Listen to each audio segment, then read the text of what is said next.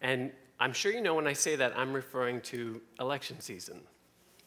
This is when we see ads on television that tell us things like, I'm going to lower your taxes, improve your schools, reduce crime, improve the training of police officers, all at the same time. And I think when we hear that, or at least when I do, I have just a hint of doubt. I lack certainty in those promises. And I think that when I hear somebody make a promise to me, and I have doubt about that promise, I have to ask myself, well, why is that? Well, one of the reasons is because you doubt the person making the promise. You don't feel they're trustworthy. For instance, when you guys have seen those same ads or seen them online for the lower taxes and the better schools and lower crime, I wonder, do you spend the rest of the day sort of with a little bit of a skip in your step because you know come January everything's going to be better? Like, do you hold that promise in your heart? When you open your paycheck and there's a big chunk taken out for taxes, do you say, it doesn't really matter. A couple of months from now, it's going to be all better? Or are you like me and you feel like, I don't know if I can trust that promise? So it can be that we don't trust a promise because the person making it's not trustworthy. It can also be that the reason we don't trust a promise is because something that's lacking in ourselves. I'll give you an example of this from my family. Last week I talked a little bit about my family, and you guys weren't here. It's a little harder this time. But I have made promises to my kids on occasion, things like, if you get an A in algebra, I'm going to get you a new phone. And the point there is to try to motivate them, right, to go through a season of great challenge and come out, with an A. But they struggle with that promise, and they struggle with believing that that's going to happen. And I don't think it's all because they don't trust me. My track record for promises to my kids, it's actually fairly good. So when I say that I'll do that, I think they think, in general, I think he's, good for his word. And it's certainly not that the what I'm promising doesn't matter to them. For my kids, a phone is life itself, okay? As a matter of fact, one of my kids lost their phone. It died this week. And he was very close to this phone. So it was very hard for him. It's been a hard week for all of us as he sort of works through this loss. And I realize he's going through that. And I don't want to say who it is out of disrespect for the person who's grieving. But it's been a struggle. The phone itself is sitting on a shelf in the kitchen. It's sort of lying in state.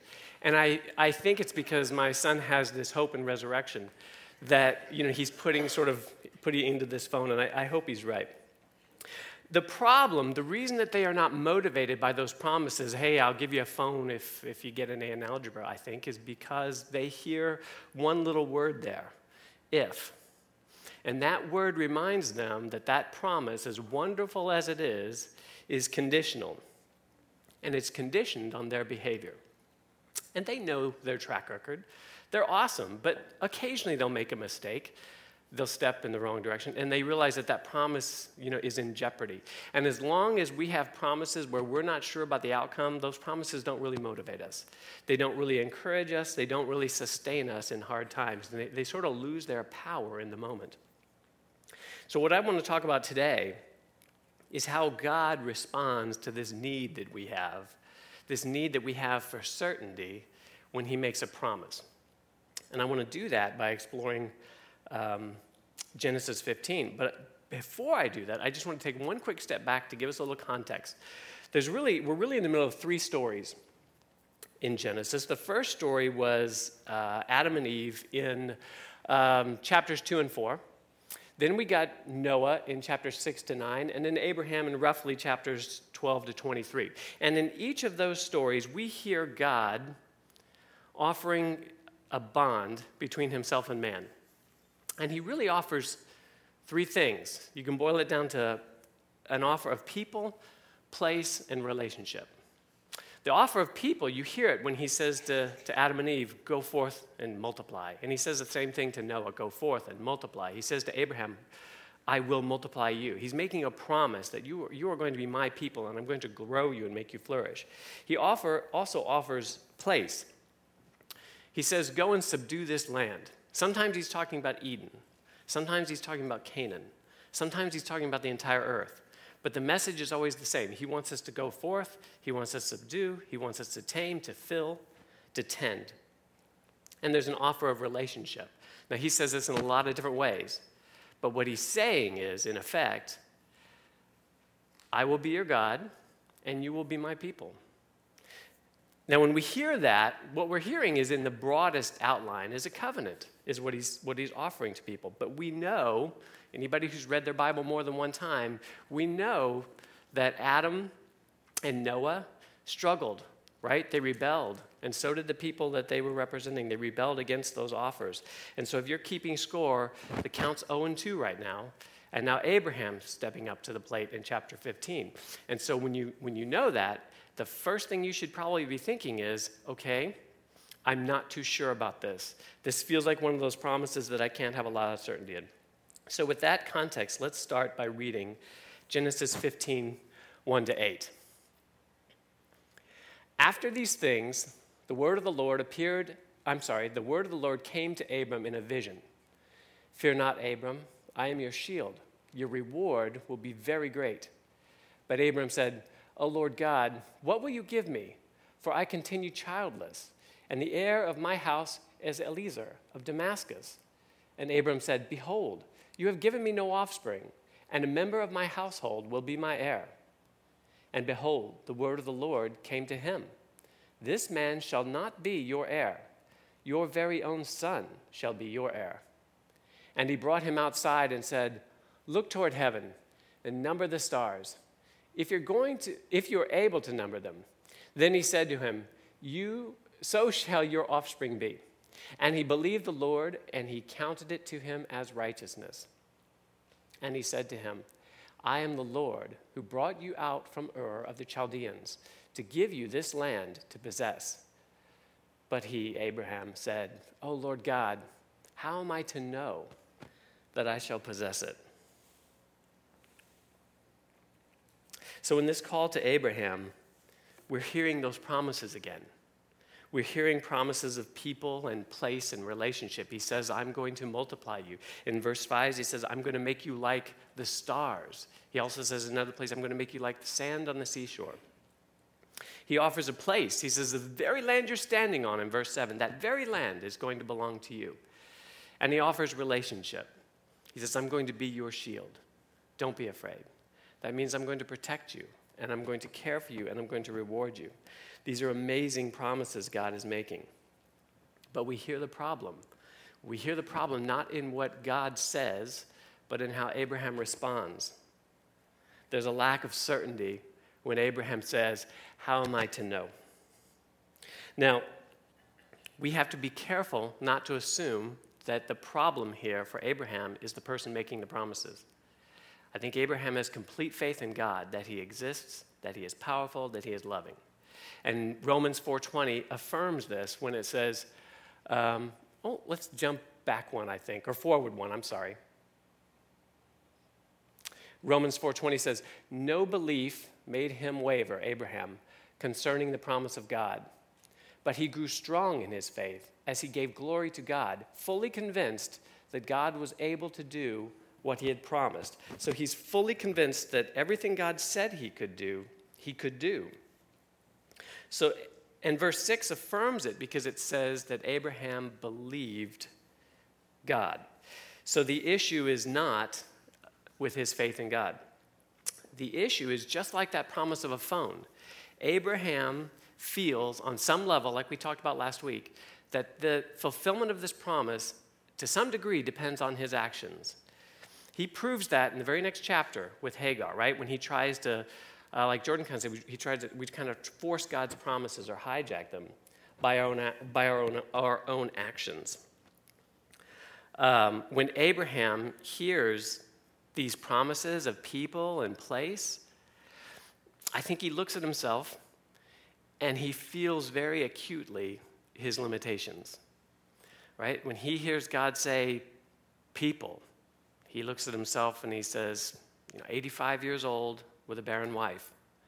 And when he hears God say place, he thinks to himself, he looks where he's standing and says, I've been here 15 years now, and I don't own 1 square foot of this land, not one bit more than the day that I arrived.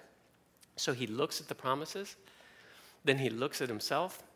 He's aware of his failings.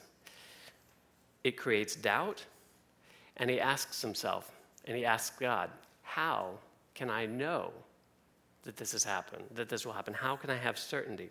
So what we need to see is, how does God respond to that very specific question? And that's verses 8 to 11.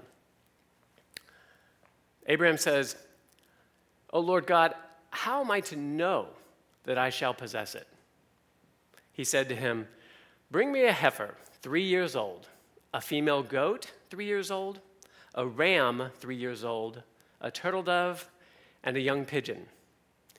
And he brought him these, cut them in half, and laid each half over against the other. But he did not cut the birds in half. And when the birds of prey came down on the carcasses, Abraham drove them away. Okay, that's an odd answer to Abraham's question, right? Go get some animals. But if we are familiar with covenant ceremonies, we sense where this is going. And Abraham senses where this is going, because you see, Abraham doesn't need a lot of direction after God says to get the animals. He knows what to do, because he knows, I see what's happening here. If Abraham would be familiar with covenants, because covenants were a way of making agreements in this culture. And a covenant can definitely answer the question, how can I know? How can I be sure this will happen?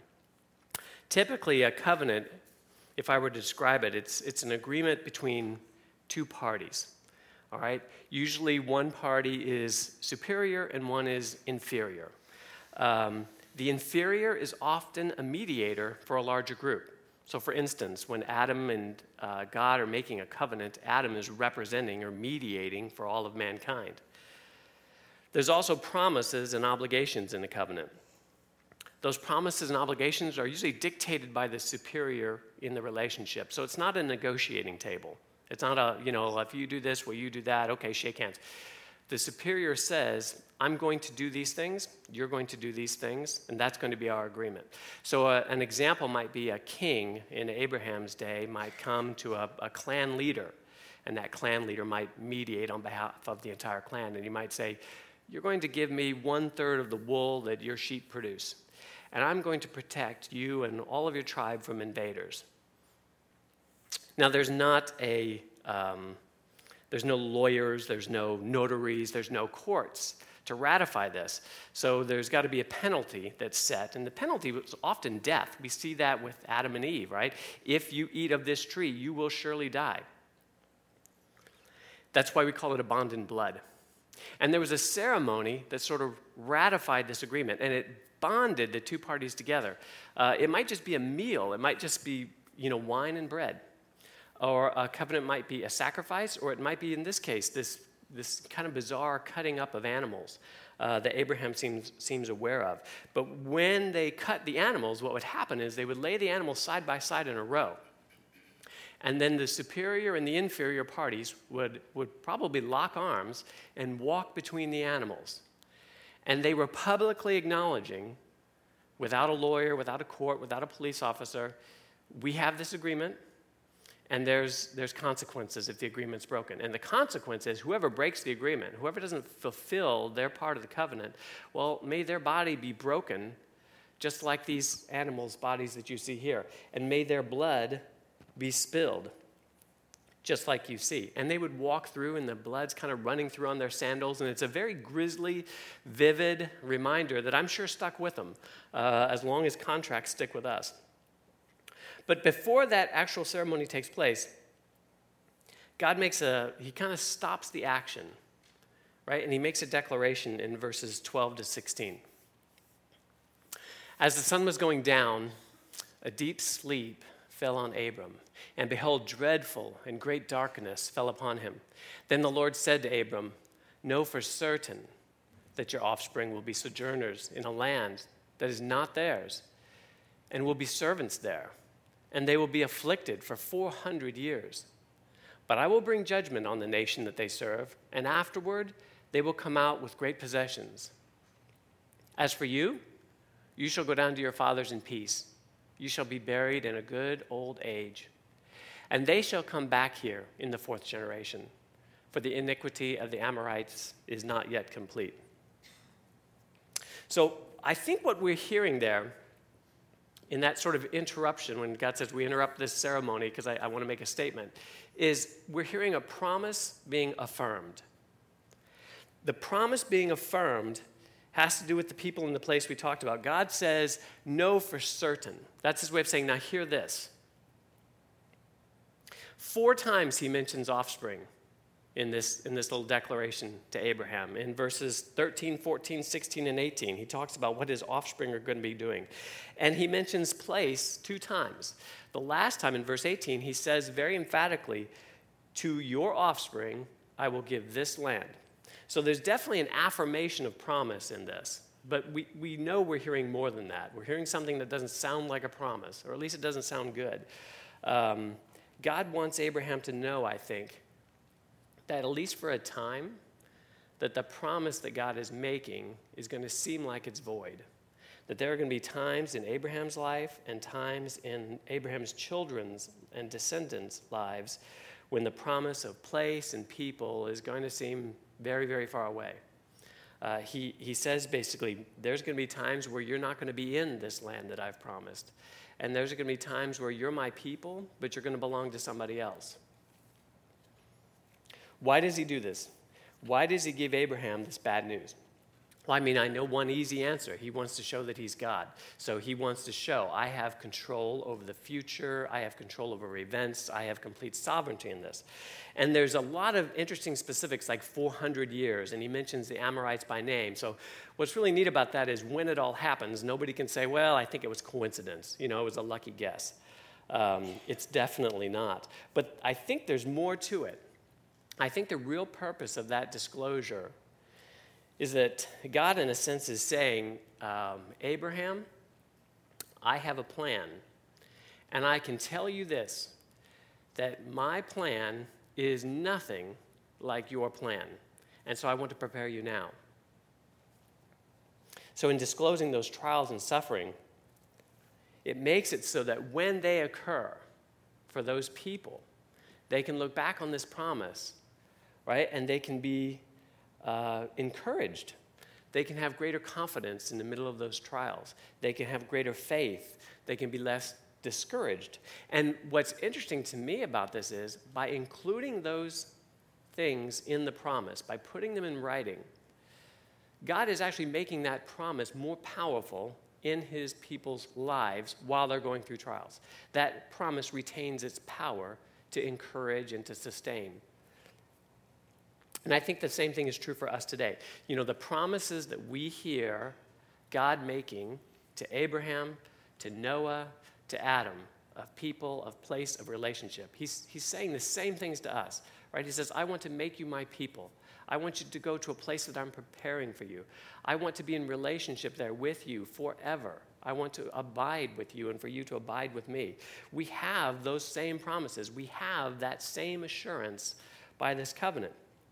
But like Abraham, in the meantime, God is saying, there's going to be hard times.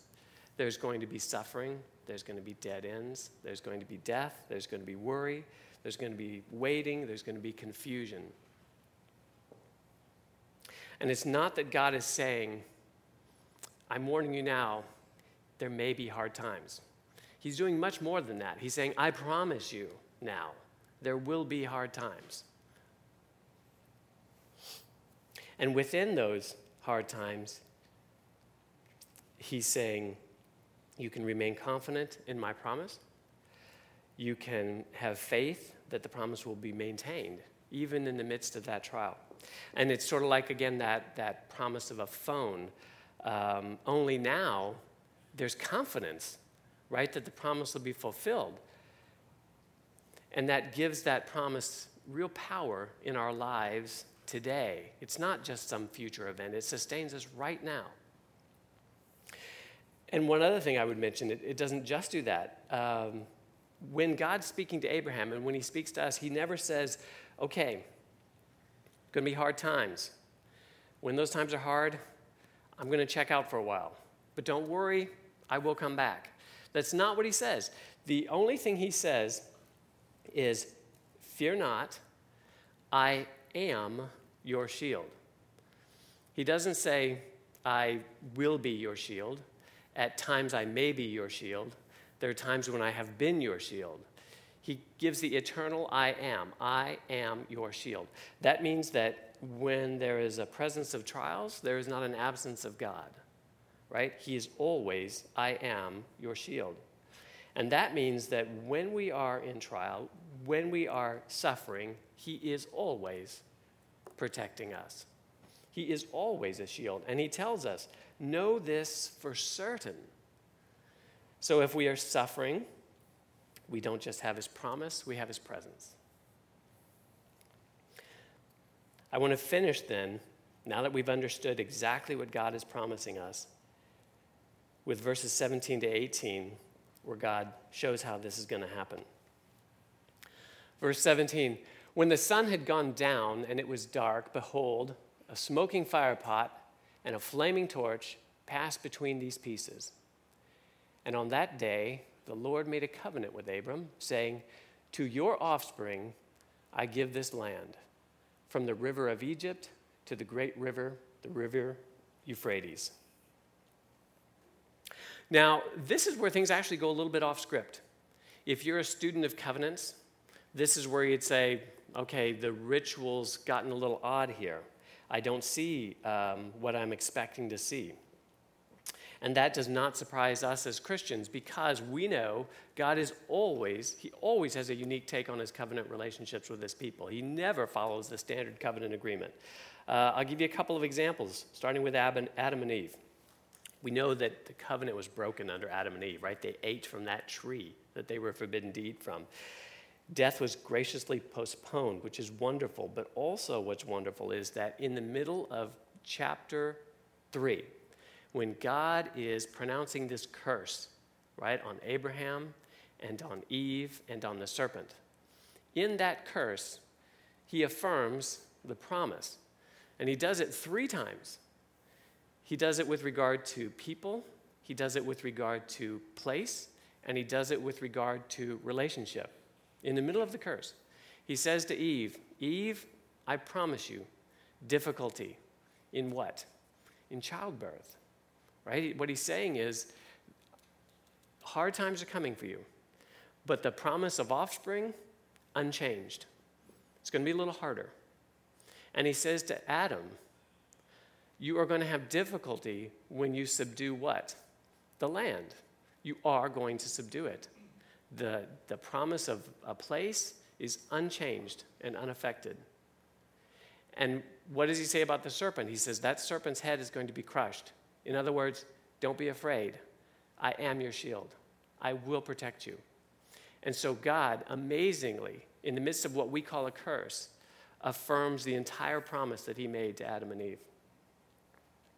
He does something very similar with Noah. Now, God takes a weapon of war, right? A bow. We think of rainbows and My Little Pony, but in this day, it represented a weapon of war. And he takes this symbol of a weapon of war. And what that symbol should be doing is it should be reminding us of the penalty of the covenant. Just like those animals laid split side by side, we should look at that and tremble. But he doesn't do it that way. He doesn't point the bow down at Noah as a sign of impending doom if Noah breaks the covenant. He points the bow up, right, into the sky at himself.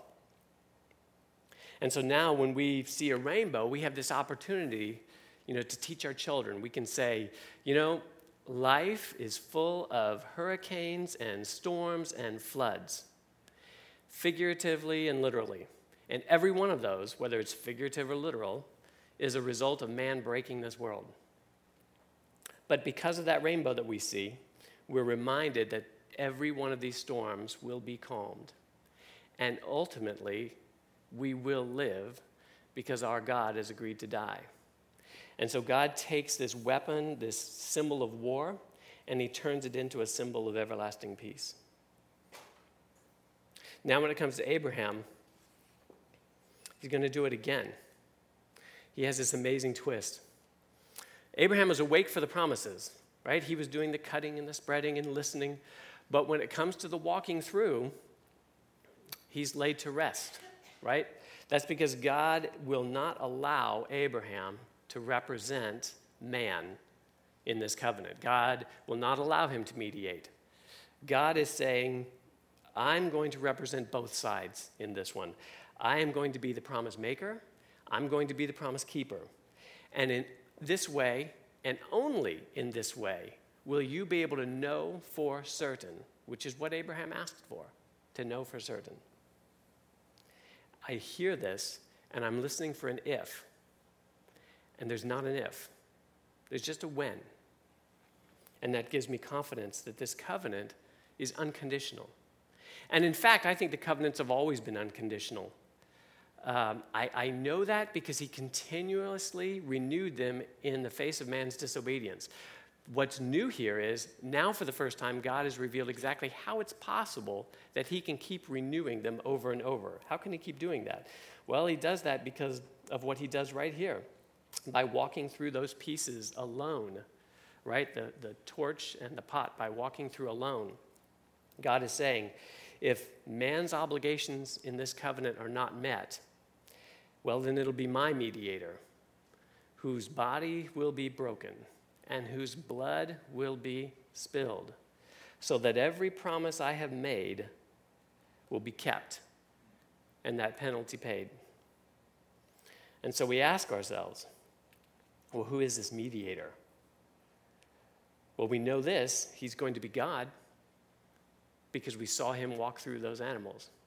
And we know this, we know that he's going to have a physical body, he's going to have flesh and blood, because it's the punishment is to be broken and bled. And so for Abraham, that's a very puzzling, very difficult picture for him to sort of figure out. But by God's providence and timing, not at all for us. Let's pray.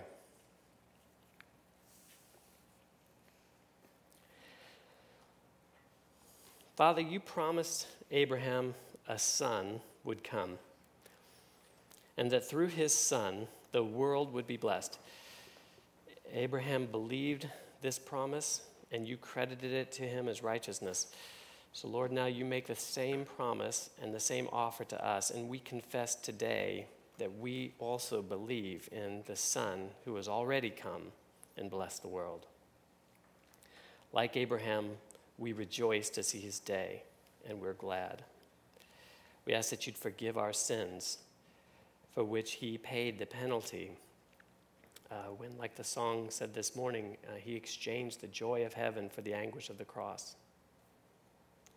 We praise you for your promise of a people and a place and a relationship forever, and we look forward to its complete fulfillment, and we do that with confidence and hope, even when we're suffering.